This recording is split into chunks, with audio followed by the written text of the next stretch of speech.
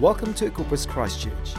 Equippers Church is a whole lot of friends championing one another to go higher in Christ. For more details, check out our website at equipperschurch.com/Christchurch. I am loving this series, What Works. I think it's really easy when we're thinking about what it is to be a Christian, what it is to follow Jesus, to think about what should I do rather than what works. What are the things that lead me into a life that is leaning into the presence of God? What are the things that lead me to a life that is leaning into the good things He has for me, that is allowing me to flourish and enter into all of that? And that's the stuff that we've been talking about. And today, as Pastor Jono said, I'm talking about the idea that Scripture works. And Scripture, so Scripture is just a fancy word for the Bible, pretty much. Reading your Bible is one of those spiritual practices or spiritual disciplines, things that Christians do, that it's very easy to get legalistic about. I think as human people, we just love getting legalistic about anything that we can, because we just like being judgy deep down. If we're honest, I know it's not just me. But reading your Bible is something, because it's so measurable, it's so tangible, it's really easy to get legalistic about it. And I reckon I'm not the only one who's thought to themselves, I'm doing quite good with my Bible reading at the moment. I feel like a good Christian. Or, equally, I'm really not doing very good with my Bible reading. I'm not a good Christian. Has anyone felt like that before? Yeah? I don't know where you place yourself today. That doesn't matter. But we do use how much of your Bible you're reading as a measure of assessing our spiritual performance. There are so many things wrong with that phrase, assessing, performance, measuring. That's not why we read Scripture. We read Scripture because it works, because it gives us life.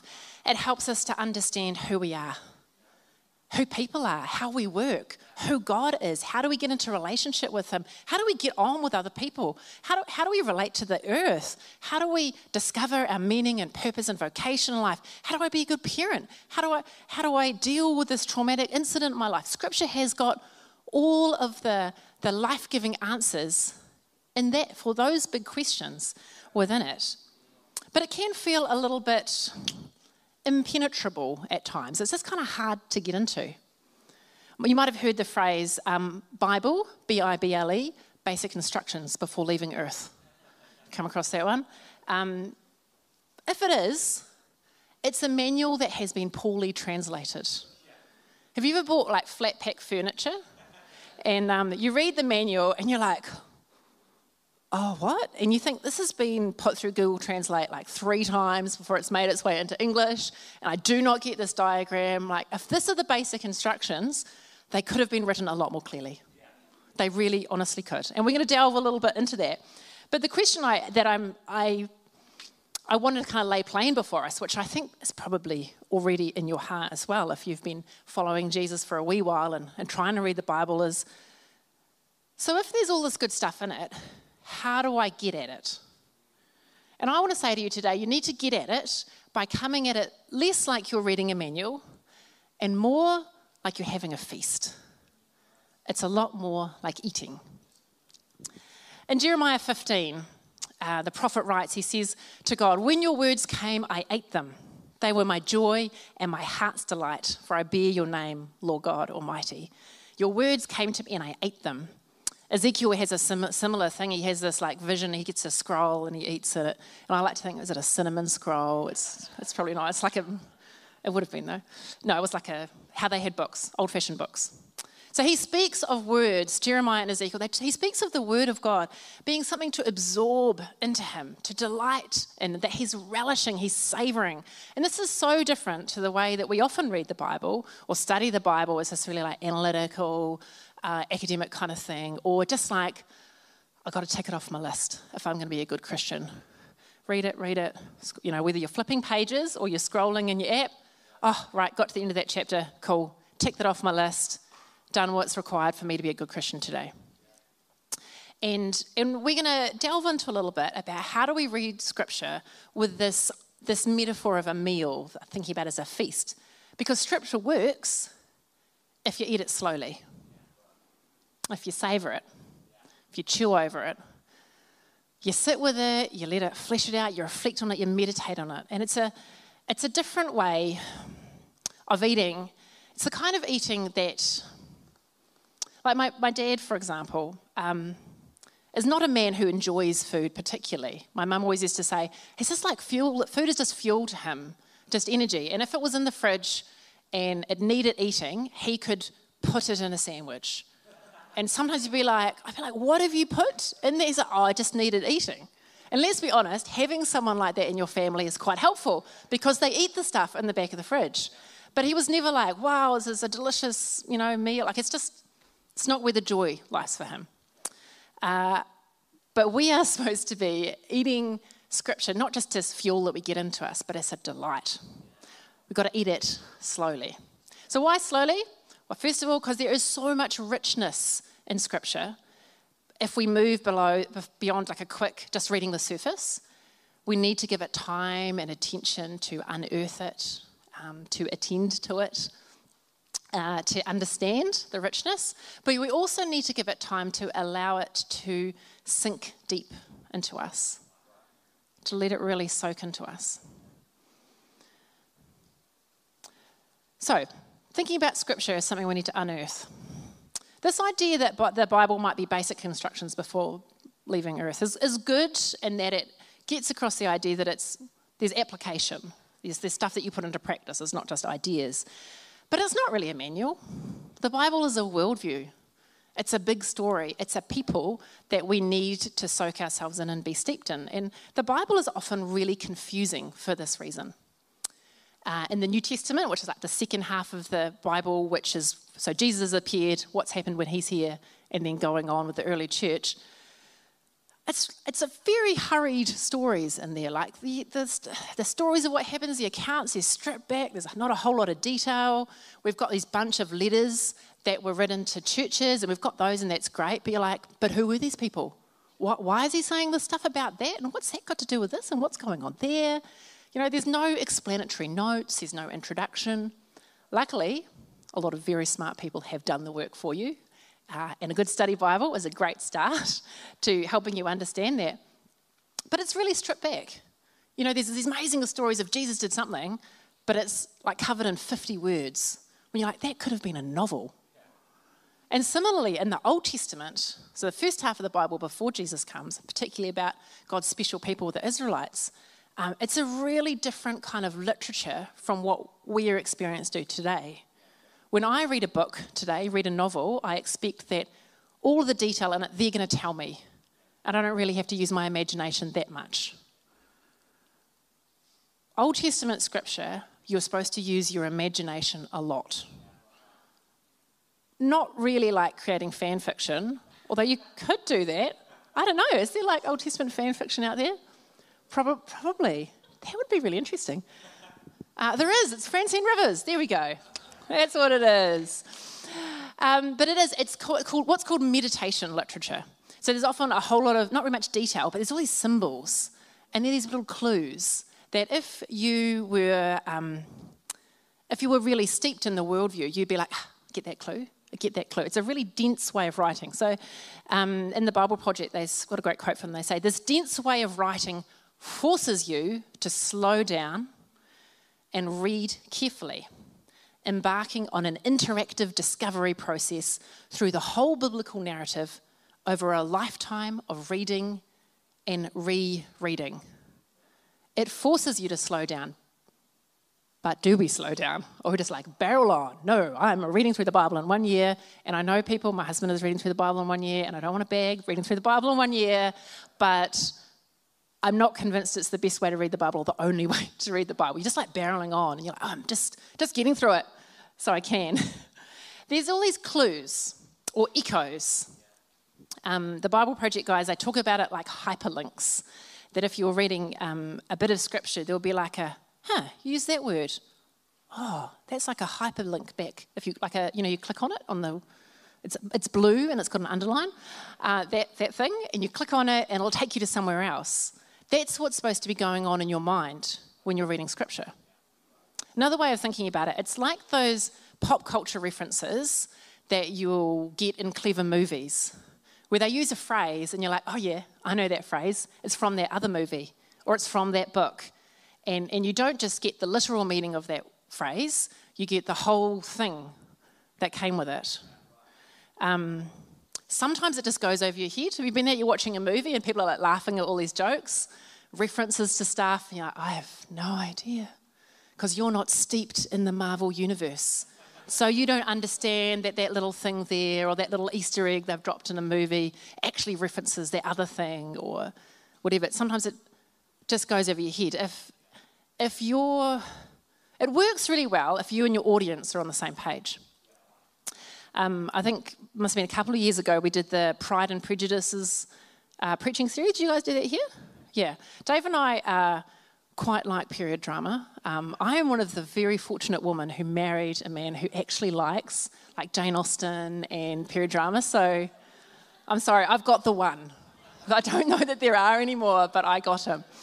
And so we started this Pride and Prejudices series. And I remember the first sermon Dave preached, we had all these like references to it. We had the music from the BBC series, and all of this stuff fell flat completely. There were like a couple of people and the audience were like, got that. Everyone else was like, what are you talking about? We literally sent them home with homework. Could you please watch Pride and Prejudice over the week? Negotiated back and forth from the stage. They were going to watch Pride and Prejudice with zombies. That'll do. So it works if you're on the same page. And the problem that we often have is that the lives that we are living right here in Aotearoa are kind of quite different to the lives that they were living back there and then. And especially when it comes to the Old Testament, like we're not steeped in this worldview. We're not like, we don't know the Old Testament so well that when that reference is made, we tug to it. We don't even see the hyperlinks. And so we miss a lot. So I thought I'll ground this in an example of how this works, rather than just talking in abstracts. So, Noah and the flood, Genesis 6-9. You get this like quite super weird story where it seems like God just got too frustrated with people. They were all bad, and he's like, I'm done. I'm just going to wipe the slate clean, start fresh. It's that kind of like, let's just burn it all down. I can't be bothered cleaning it up, and then we'll build this house again because it's just too messy. That kind of thing. And you read it and you're like, oh, what kind of God does that? It's a bit harsh. It's a bit harsh, God. But if you were reading the Noah story, really steeped in Scripture, you notice all these little clues. So Genesis 9:13. God says to Noah, I'm going to put an end to all people, for the earth is filled with violence because of them. As an Old Testament person steeped in it, you're going to go, the earth is filled. Hang on a moment. That reminds me of Genesis 1:28. We're right at the back at the beginning. God blesses Adam and Eve and says to them, be fruitful and increase in number and fill the earth and subdue. Oh, they're supposed to be filling the earth, but what have they filled the earth with? Oh, they filled it with violence. Man, they are not living out the big command, the big mandate at creation. Oh, they've bombed. This is not just like a little thing. This is what it's all about to be a human. In Genesis 7, you find, so this is when it starts to rain. Noah builds a boat, the water comes. It says, the waters rose and covered the mountain to a depth of more than 15 cubits. And the waters flooded the earth. And as a person steeped in the value and the symbols of the Old Testament, you're not just thinking, oh, that's a lot of water, a lot of liquid. Gosh, that's a lot of rain. You're thinking, okay, waters, that's like the chaos. Jeepers, that reminds me an awful lot of the beginning of Genesis 1 again, where before God started creating stuff, the earth was formless and empty. Darkness was over the surface of the deep, and the Spirit of God was hovering over the waters. You're like, oh, he's taking it back to the beginning.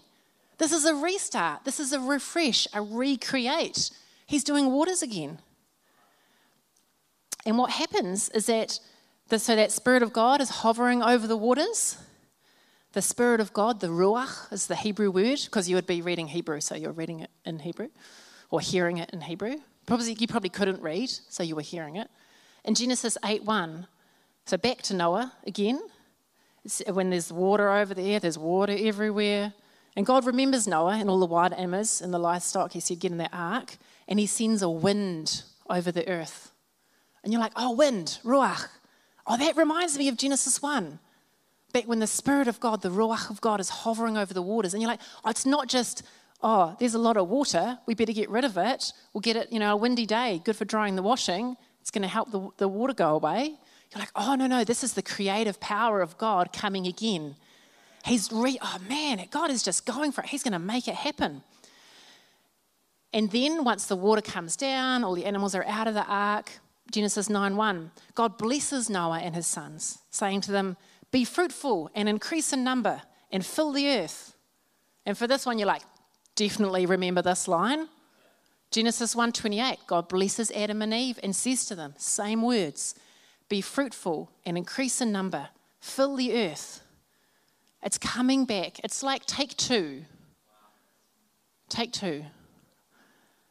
And it kind of goes the same way. Because further on in Genesis 9, we see Noah stuffing it up again. Gets drunk. There's a weird thing with being nude. And you're like, oh, gosh. Noah is the second Adam who continues to stuff it up, as we all do. And the value in doing this kind of work is not to go, oh, that's fancy. Look at you knowing Scripture. And it bugs me when people teach Scripture in a way that just makes them look good or makes them look smart. We want to teach Scripture in a way that empowers everybody to go, oh, I can read Scripture like that as well. But when you see these links, you go, oh, I see the theme that's coming through. I see a God who is determined to bless. The God who never give up on us. The God who continually works his creative power. No matter how bad things have got, no matter how much chaos is there, God is going to breathe. He's going to send his Spirit. He's going to create things anew. He is determined to bless us. And however much we stuff it up, despite our frailty and our disobedience, God's good intentions towards us, his mission for us to bless the world doesn't change. And when you're reading Scripture, just to illustrate, when you're reading Scripture within the big story of it, you go, oh, that's what it's about. Not just that God got really grumpy with how much of a mess it was and he thought, just burn it all down, I'll start again. It's quite different, eh? It's all there, but you can easily miss it because we don't read enough. Or when we do, we read so fast. Or we read without imagination. Or we read without the knowledge of the Bible. And when it comes to knowledge of the Bible, the thing that is most important, I've very much got my teacher hat on today. Let's be honest, I don't ever take a teacher hat off. It's super fun for my children, my husband, anyone who's friends with me, I'm sorry, it just doesn't come off. When it comes to knowledge of the Bible, the thing that is most important is not fancy facts about, did you know that in Ezekiel, in the prophetic blah, blah, blah, something with the stars and okay, I'm not really that interested in that. The thing that is most important is the big story of the Bible. How does it all fit together? What is the God who we see through the whole thing? Because it is the same God from right at the beginning to right at the end. Getting that big story is the most important. And so how do we get that? How do we get an imagination that we can read Scripture with that is informed, shaped by, and given substance by the world and the worldview of the Bible? We give it time. We don't hurry it. We do the work of understanding it. We get ourselves a good study Bible. We do a course. I can recommend you a good one. We watch a whole lot of Bible Project videos, which are, I'm going to be honest, amazing. We get some good resources, but we get curious enough to give it time.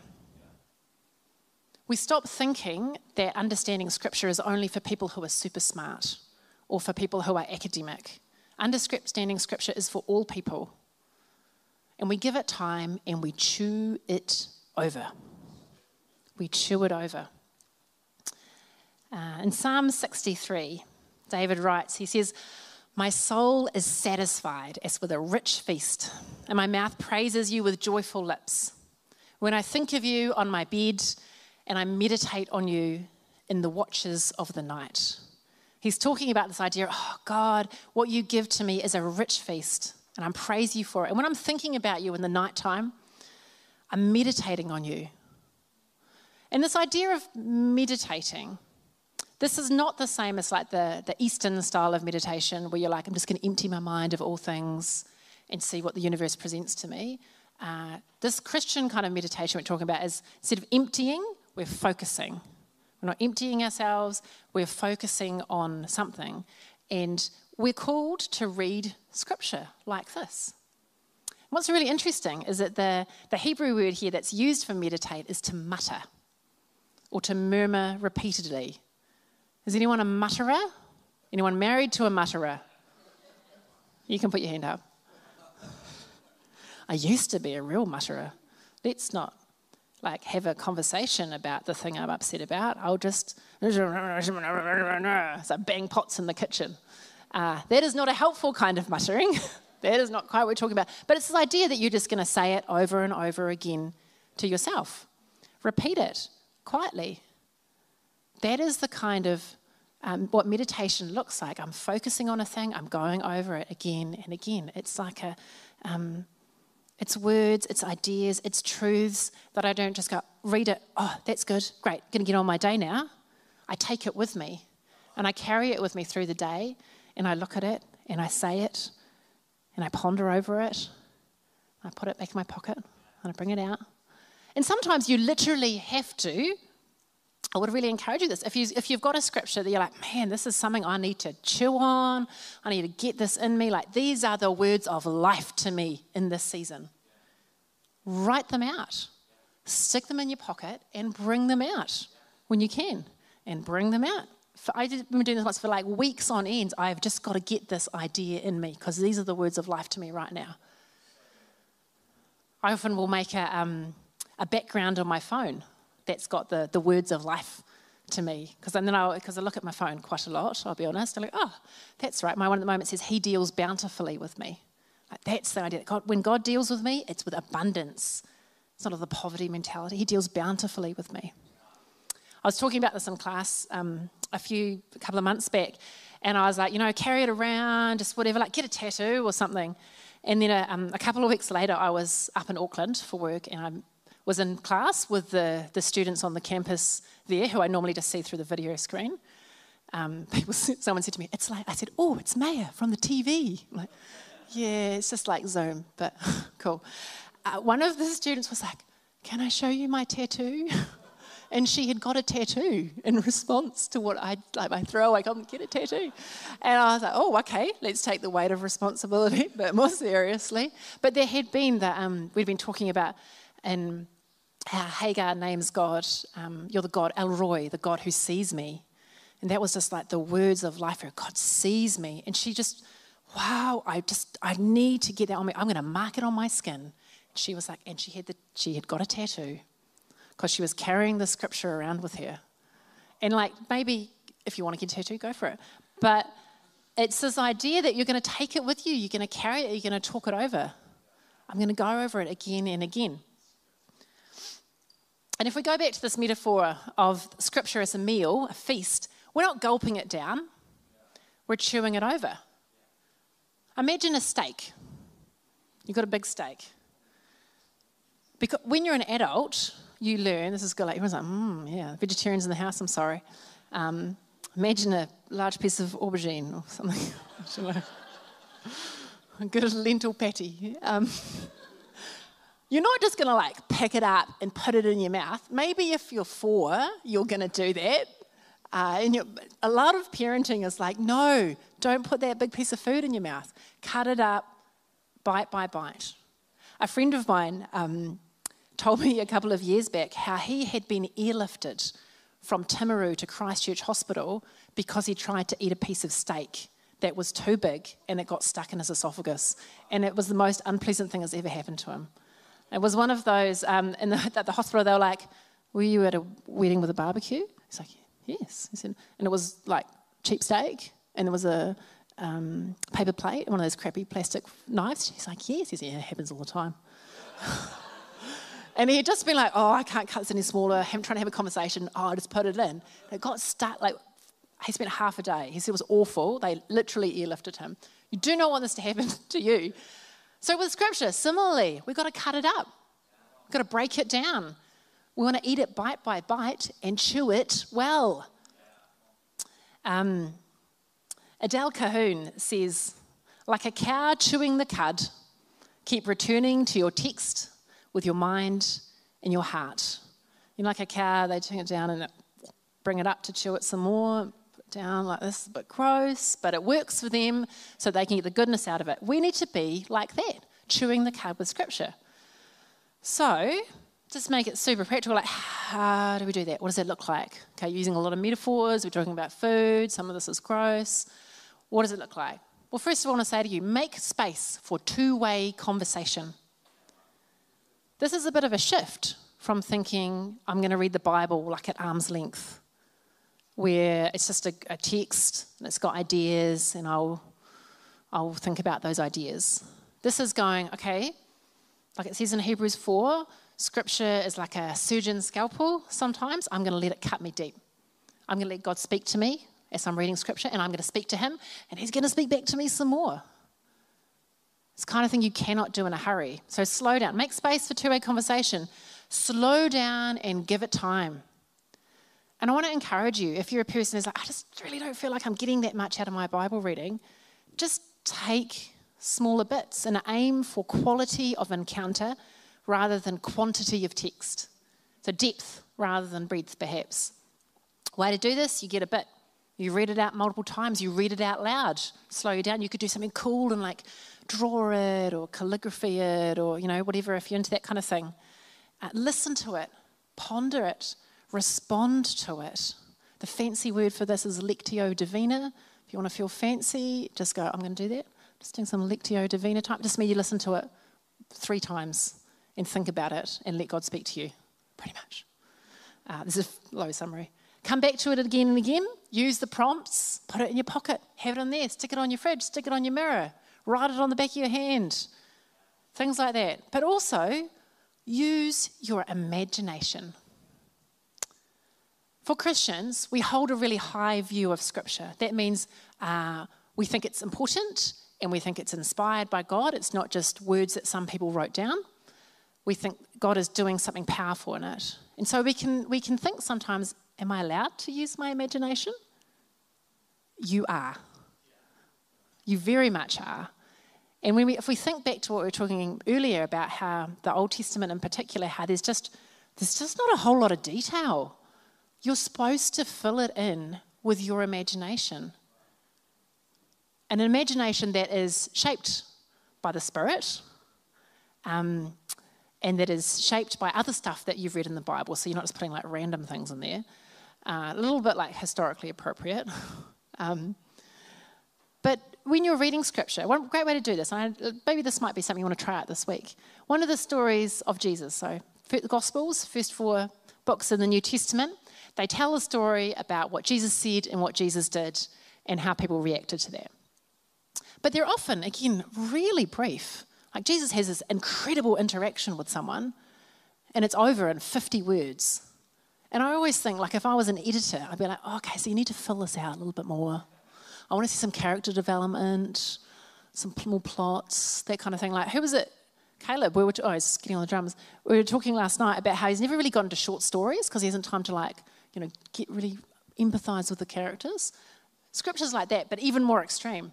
So what you can do, choose a passage and then sit with it for a bit longer and imagine what would it have been like to be this person? What would it have felt like? Yesterday I'm just reading through John at the moment, and Jesus, at the beginning of John, he has the wedding at Cana. So he's this kind of his first thing. He's just got some disciples, and then he and everyone is invited to this wedding. And someone has poorly planned the wedding and has not got enough wine. It's like a wedding planner nightmare situation. And something's happened, don't know quite what's happened, but the servants are like, there's not enough wine. The master of ceremonies doesn't know. And what happens is that Jesus' mum is like, Jesus, they've run out of wine. Jesus is like, it's nothing to do with me. This is not my time yet. There's all these metaphors about wine and blood and sacrifice going on. But there's also just the idea. I imagine being one of the servants, because you imagine the background being like, we've run out of wine. This is super embarrassing. Like for the person who's getting married, this is so embarrassing. What are we going to do? And then this random woman says, I'll let my son know. Is he like a wine cellar? No, he's a rabbi. Okay, that's weird. And then there's this weird interaction between the mum and her son, what's going on. Like, what were the servants thinking? Because then the mum says, just do whatever he tells you. And you're like, oh, that's weird, okay. And then he says, okay, go fill them up with water. They're like 100-litre jars, massive jars of 100 litres. They wouldn't just go, oh, just get the hose and fill it in, because no one has a hose or a tap. They'd have to go and fill up the water. And so I'm reading this and thinking, what would it have been like to be the servant in that moment, going back and forth from the well with the amount of water they can carry? 100 litres of water is a lot. So there's quite a few of them. So they're filling it back and forth time and time again, being like, what is going to happen? Who is this guy? We're just taking a risk here, but we're servants, so we just do what people tell us to do, but we've got brains, so we're thinking, what would it have been like for them? And then the moment where Jesus says, dip some out, take some out, and take it to the master of ceremonies. And imagine the guy, he's like, I know there is water in this jar. I put it in there. And now I am scooping some out, and I'm taking it to the most important man, and he's going to taste it, and I'm going to get in a lot of trouble. But he has it. And then the master of ceremony goes, this is the best wine ever. What?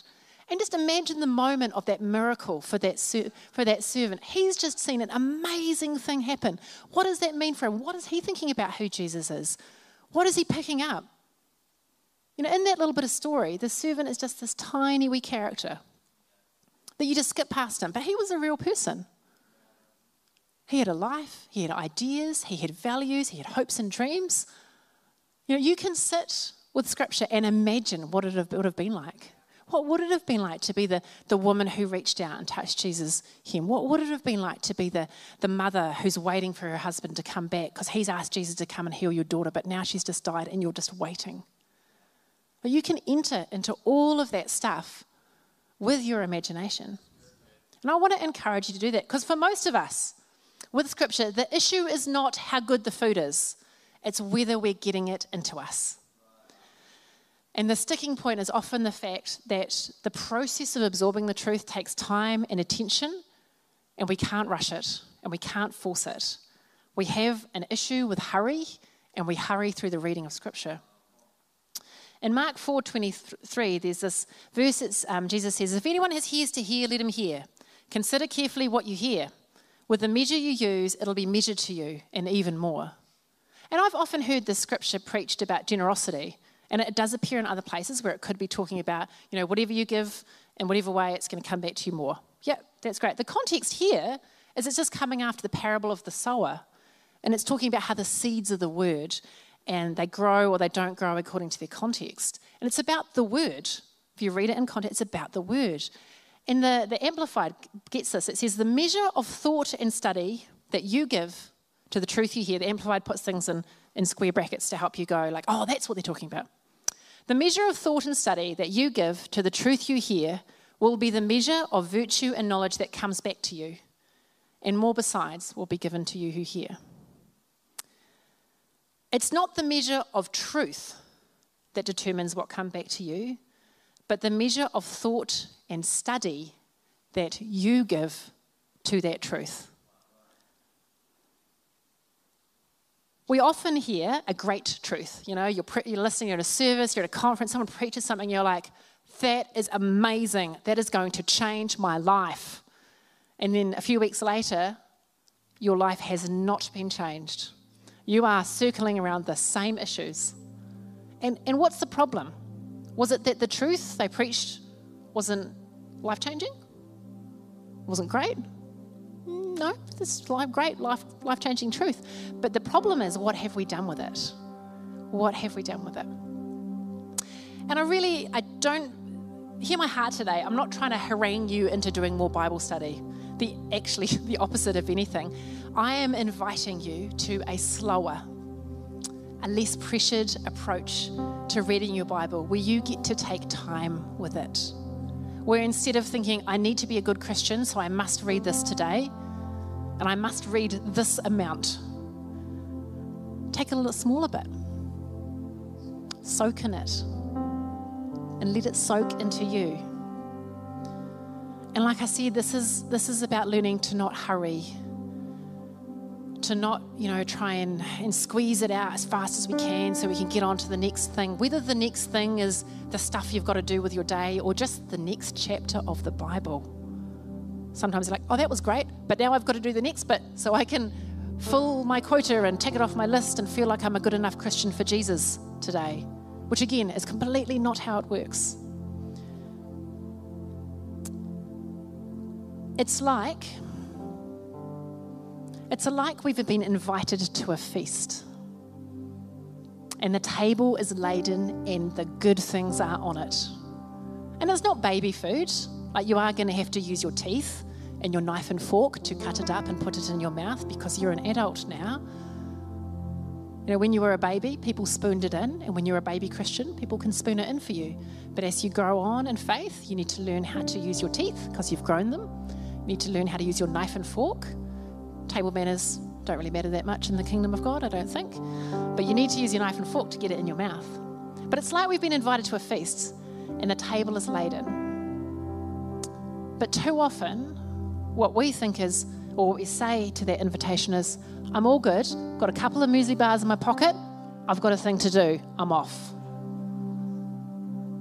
And why would we do that? Well, because we don't see the feast for what it is, and because we're in too much of a hurry. And so I want to invite you to a feast today, to the feast that is in Scripture. And it is a feast that will continue to be available to you. It's not a one-off.